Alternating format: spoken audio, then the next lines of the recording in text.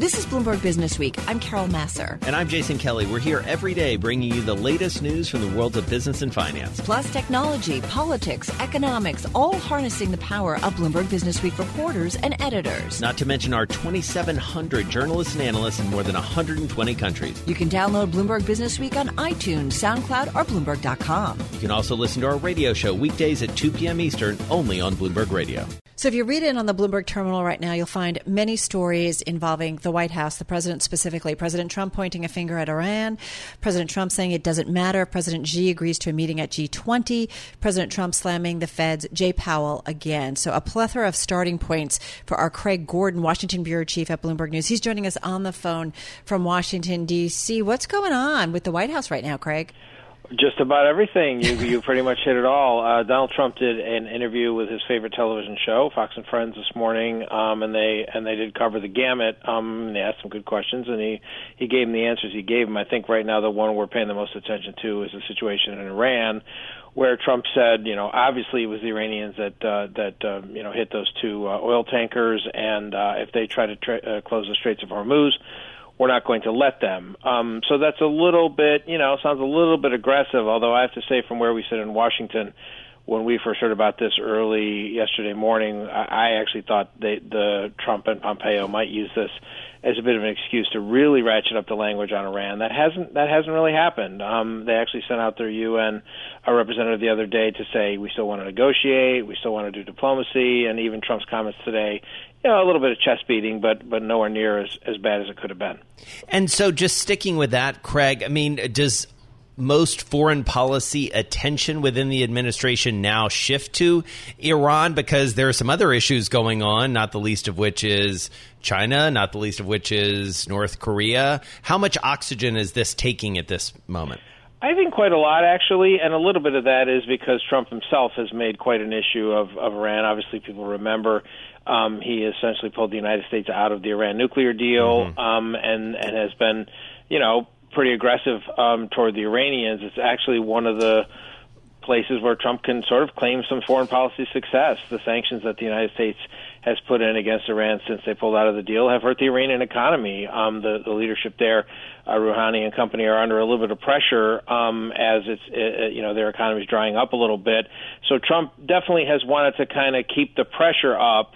We don't know why he isn't doing more with this or being more aggressive. You would want to imagine that it's because it's not an area of the world that you would speak about cavalierly. Obviously, pretty serious results could happen if you started to get a little more aggressive there. So right now, they seem to be satisfied with kind of having a little bit of rhetorical, attacks against the Iranians.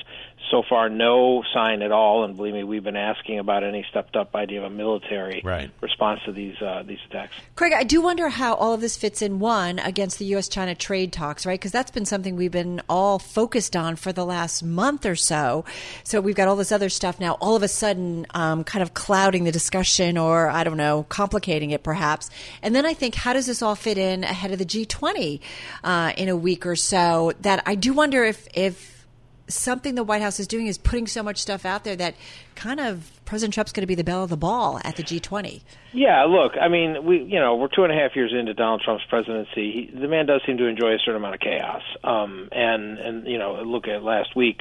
Hard to remember, it was only last week, but when we had a whole week thinking we were the United States was going to whack Mexico with these tariffs related to, closing off the border, and they pretty much brought it right up to the last minute, a late Friday press conference by the Mexicans to say they were going to tighten up the border, send in the National Guard, take a few more of these asylum cases, and that threat went away. So then the China pot got pulled to the front of the stove, and we're back talking about that at the G20. I'll be honest, we all chuckled a little bit at his comment today.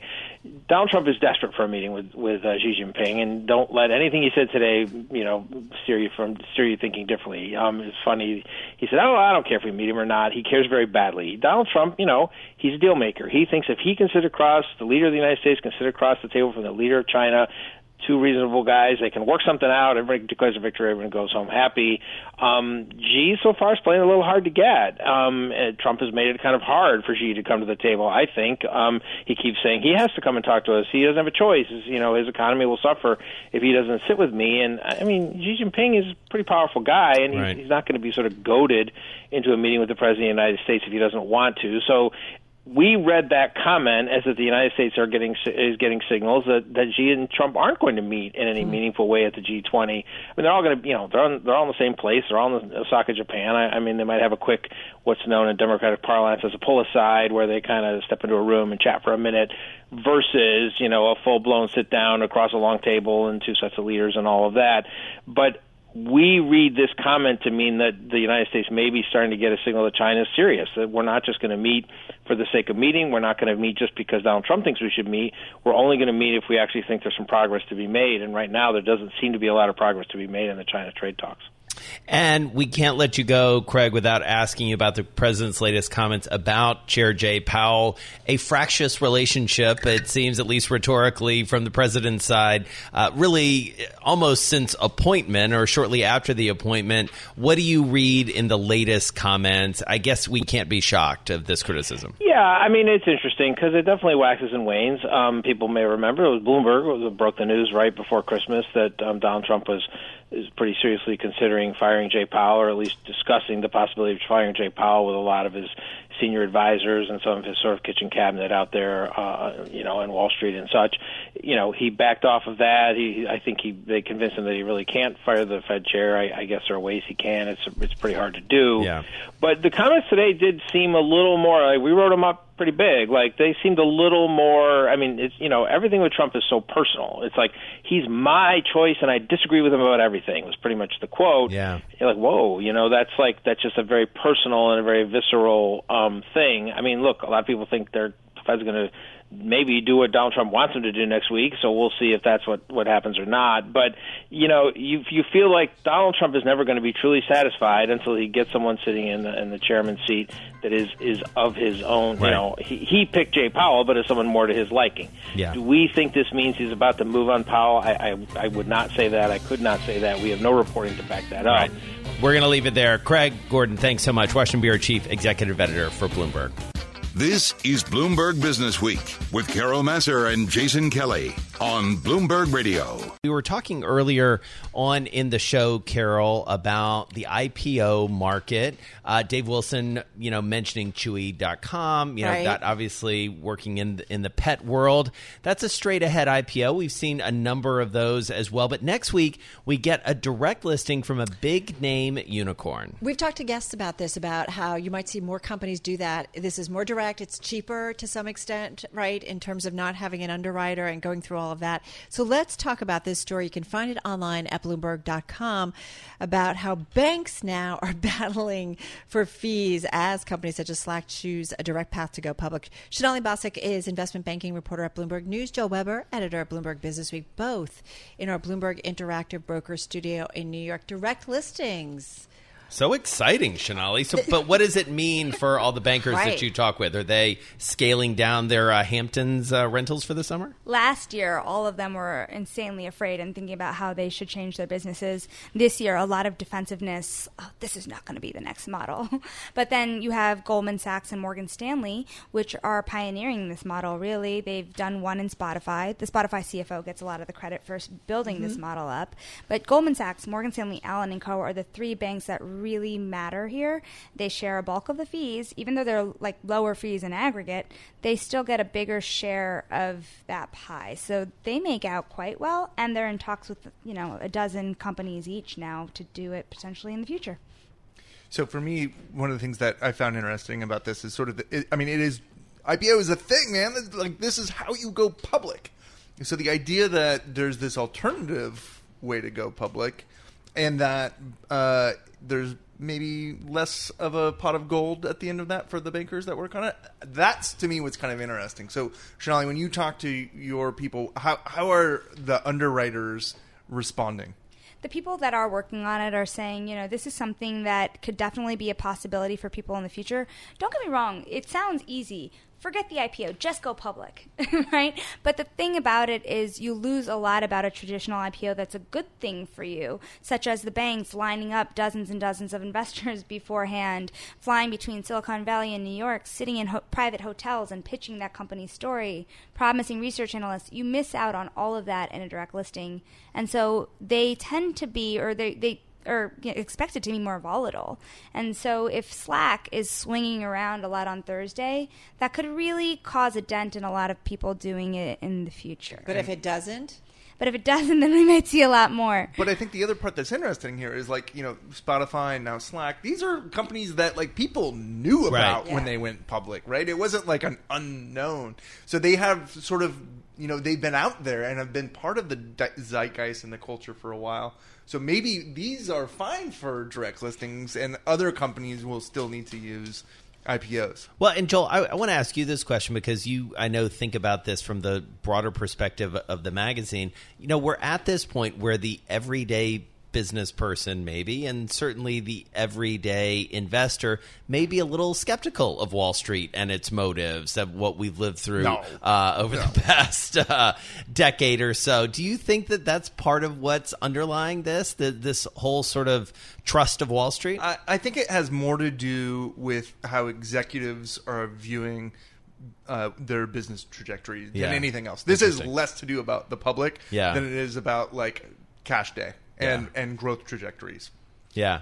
And I wonder, Sonali, too, when you think about some of the IPOs' performance, not just the stock performance, but also the banks just kind of getting it wrong, sort of mispricing on one end or the other. Lyft, right? That There's was a a traditional big IPO, and you do wonder, okay, so maybe direct listings would be more volatile, but certainly Lyft was volatile. Some people like the fact that you get the 15% pop on the IPO day. It means, that there's if you're lucky. Yeah, it's a marketing thing. Some people hate it because there's money left on the table if the stock is popping. So the direct listing, we've been calling it the great democratization. Right? It's a very Silicon Valley thought that the markets will set the price and the banks won't.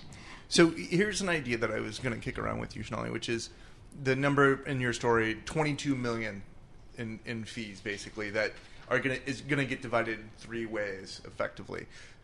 That seems it seems pretty good, honestly, but it's also smaller than it would be if it were an IPO, right? So how much different is it as a direct listing than as an IPO? How big would that fee pot have been had Slack been an IPO? People say that, and this is just spitballing around numbers, for Spotify, for Slack, it could be around 30% lower than a typical fee. 30% higher? An IPO would be about 30% higher. Okay. However, it's not... remember, it's only 3 banks sharing this rather than 20 banks sharing it. So Goldman, Morgan Stanley, Allen still making out pretty well here. The thing about it is, the early direct listings, very intensive in teaching investors what it is. It has a lot of paperwork involved. The Spotify certainly had a lot of talks with the SEC and New York Stock Exchange to change the rules and figure out what the right rules were. And so the beginning is tough. The fees are still quite high. Will they go down significantly in the future? That's a real possibility as well. But what's the impetus or why would someone who is bringing their company to public want to do this route instead of a traditional IPO? So there's no lockup for one thing, that people can sell and buy their shares on day one. The other thing is companies are going public so much later. Right? They already have very robust shareholder bases that are already trading the stocks in private markets. And so they don't need to raise money. They don't need the money. It seems like it's at the core of this. If you can either raise money and spend 7% on the proceeds and pay a bank, or you could raise that money privately and pay 2%. Or you can go to debt markets instead. And there's a ton of different ways to finance your company now. Why do it through an IPO? What I find interesting here, too, though, is that when Spotify did it, and this is why I wanted to do this story sooner rather than later, when Spotify did this, it was sort of an anomaly. Yeah. Right? It was just a different season, and it was by itself.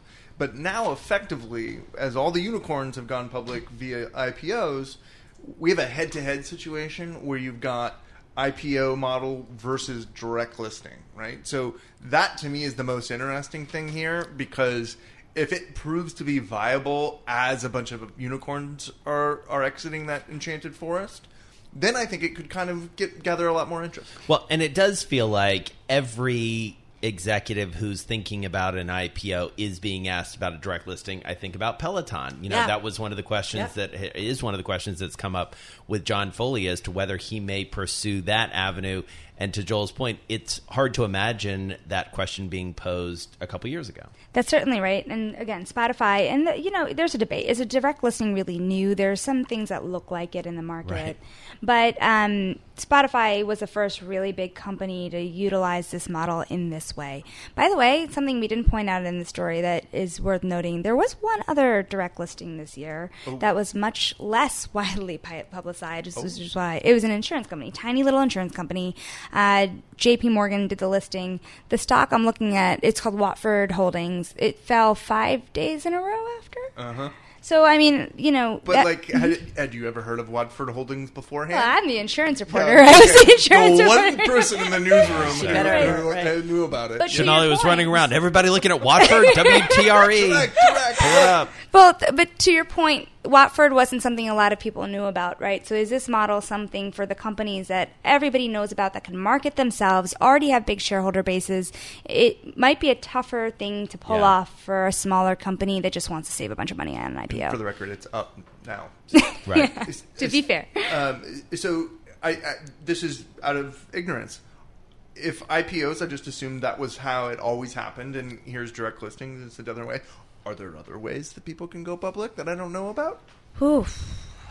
Are there other ways besides like a spin-off, SPACs? Yeah, I mean, really a reverse nowadays? merger. I mean, sometimes if you've got a shell company, SPACs, obviously, I know that's something you've looked into a lot. Yeah, people creating, a lot of private equity folks will create vehicles that are created just to buy a company and then start trading them publicly. So that's another way to do it. The ex-head of private equity, Chin Chu at Blackstone, has a pretty well-known SPAC. Because to me, what this also speaks to is, boy, if I'm doing a direct listing rather than an IPO, to me, part of the equation, as said business leader, is maybe I don't have to pay a banker quite so much, right? And if that's true, and this is just one option, you would think that there might be some other options that other companies might explore. Totally. The thing that's amazing, too, is just real quick, the IPO fees, that 7% fee, there's been some pressure on it over time, but the biggest IPOs pay like 3%. Uber or Lyft was maybe 2%. Right. Pinterest 4%. But, generally, fees have stayed high for as long as we've known. Right. Yep.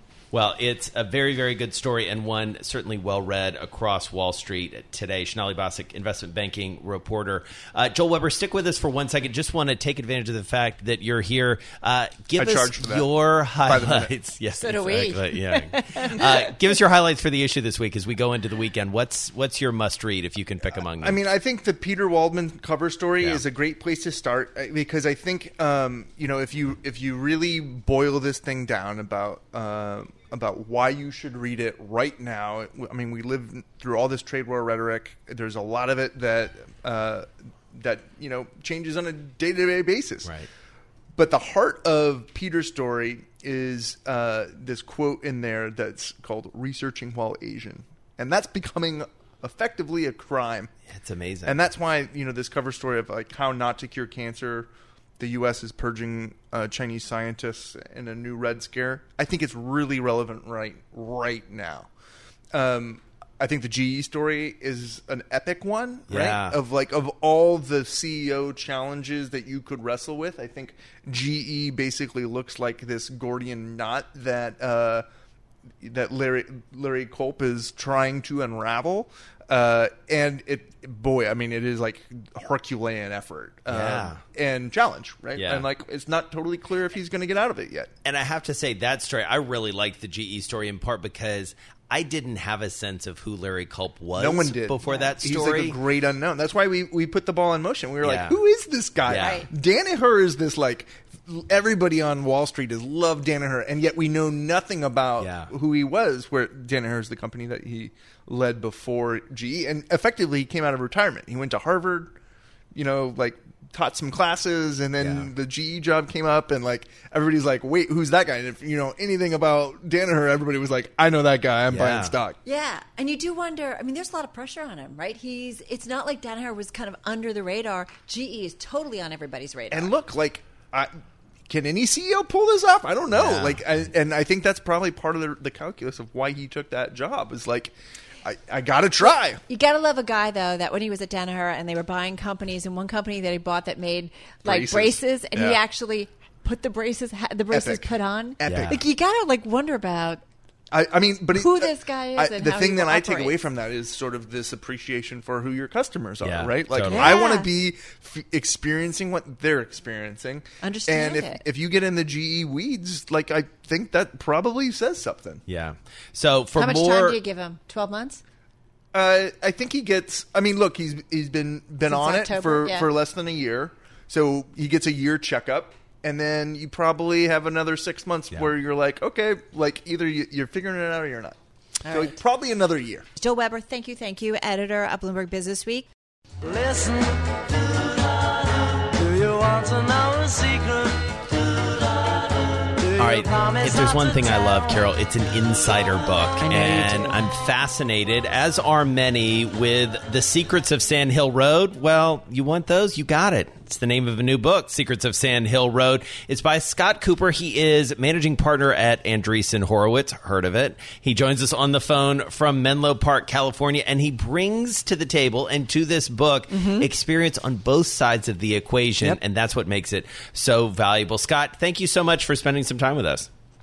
Thank you both for having me. I appreciate it. Well, congrats on the book, first of all. And I got to start, what made you want to write this? Yeah, I've been in the tech business for about 25 years. I was a banker. I was at a startup for a number of years, and then now in venture for 10 years. And I just found I kept getting the same questions from entrepreneurs about how's the business work, and even as fundamental as should I even take venture capital. Yeah. And I just felt like it was finally time to hopefully peel the covers back and give people a sense of what was actually happening in the venture world. What do you think that people reading this might find the most surprising in terms of access to capital in the VC world?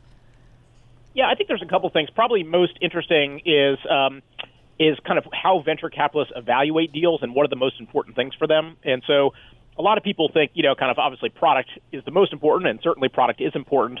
But so much of our evaluation at these early stages is really the team, and it's really trying to assess, okay, what is it that makes this team uniquely qualified to go after the opportunity?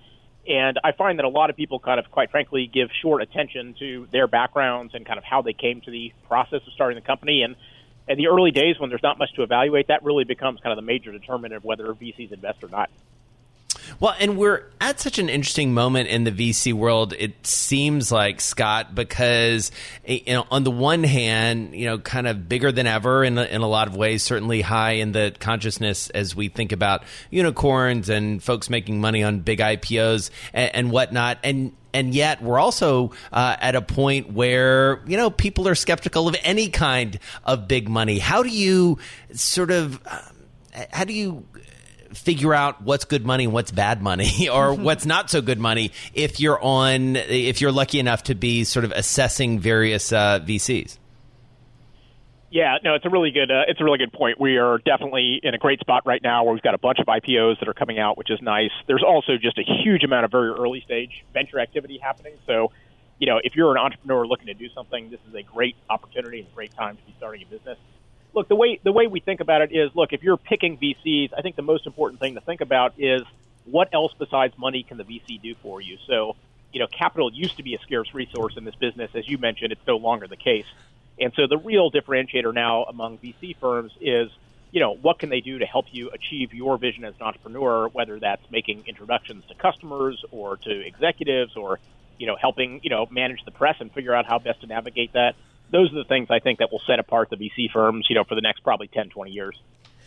So, what's fascinating, too? I look around, Scott, and there is so much money out there. And I do wonder how that is impacting kind of the valuation phase of all of this or what, I don't know, what impact do you think it is ultimately having? You're smack in the middle of it. Yeah, no, look, there is definitely a lot of capital. It's interesting. If you look at the numbers from last year, the industry in the U.S. invested about $130 billion in startup companies, and 70% of that money went into rounds that were $100 million or greater, right? So you have this huge concentration of money happening at the very late end of the market. I think the reason we're seeing that is because these companies used to go public, right? We used to have companies go public 6.5 years from when they were started. Now that's really 10 to 12 years. And so I think what's really happening in the market is you really just have this massive shift of wealth and of capital from the public markets into the private markets. Right. And that's what's actually making it look like, the numbers are growing incredibly, which they are, but it's really, quite frankly, just a shift of dollars that otherwise would have occurred in the public markets. And so, one of the things you talk about in the book, which I find so fascinating, Scott, is, some of the darker side or some of the, more harrowing moments, including what happens when there's a down round. What's the advice for folks? Because they do get into those situations where all of a sudden the company's actually worth less. Yeah. Look, those are no fun, and obviously, no entrepreneur sets out to build a business and have to be in a situation where they have to raise money, obviously, at a lower price than they did before. But what we talk about in the book, and I think is the most important piece here, is that's when you just have to have a conversation with your venture capitalists and say, look, do we still believe in the market? Do we still believe in the product? And if so, then quite frankly, let's take the pain that we know a down round's going to entail, and let's write the capital structure so that we can actually go about trying to set out what we set to do in the first place. And look, if the market's changed, or if you've decided, hey, look, this isn't your life's passion anymore, that's a perfectly fine answer. In which case, we should just work together and figure out a way to wind down the business and make sure we take care of the employees. So, it's not a fun thing, but I think if you have the open, honest conversation, right, at least our experience has been that makes a huge difference. Scott, 20 seconds, advice to somebody who's looking for VC capital, just got to be quick. Yeah, big advice is make sure that you know what comes along with that money. What's the governance changes, all the other things that it entails, and if you're ready to sign up for that bargain, then by all means go for it. Cool stuff. Yeah, great book. Really good. It's a really good read. Some great details, some great guidance in there. A must read for anyone who's looking to understand the venture capital world. The book is Secrets of Sand Hill Road. The author, Scott Kupor, he joined us on the phone from Menlo. Well, let me tell you that it hurts so bad. So as the trade war heats up, we want to know how it's impacting companies, and we also know that the vast majority of companies here in the United States, they're small businesses. So let's get into this with Bill Phelan. He is co-founder and president of PayNet, based in Chicago. That's where he joins us from. Bill, thanks so much for joining Carol and myself. Glad to be here. Great. So tell us what you are hearing, because you lend, you understand the commercial lending space. You analyze the data there. What are you hearing from small businesses in terms of how these tariffs and threatened tariffs are playing through? Well, look, there's concern, right? Because it really can impact the confidence of small businesses. They're easily spooked. In 2019, they're confident right now. We saw some really good numbers come out last month, but they can reverse course so quickly. And we all have seen some of the surveys out, and some of them, talk about how trade is the biggest concern. But I think that small businesses could feel this even faster. They could be spooked so quickly and shift course so quickly that this could be a real kind of game changer for a lot of small companies. So help me out here, explain, because I think there was a conventional wisdom that, small companies were somewhat immune to U.S.-China trade wars, and trade wars in particular, because so much of what they do is here, their business is predominantly here domestically in the United States. Is it our perception about what small business is? Has it changed over the last few years? And so maybe that's not the case anymore?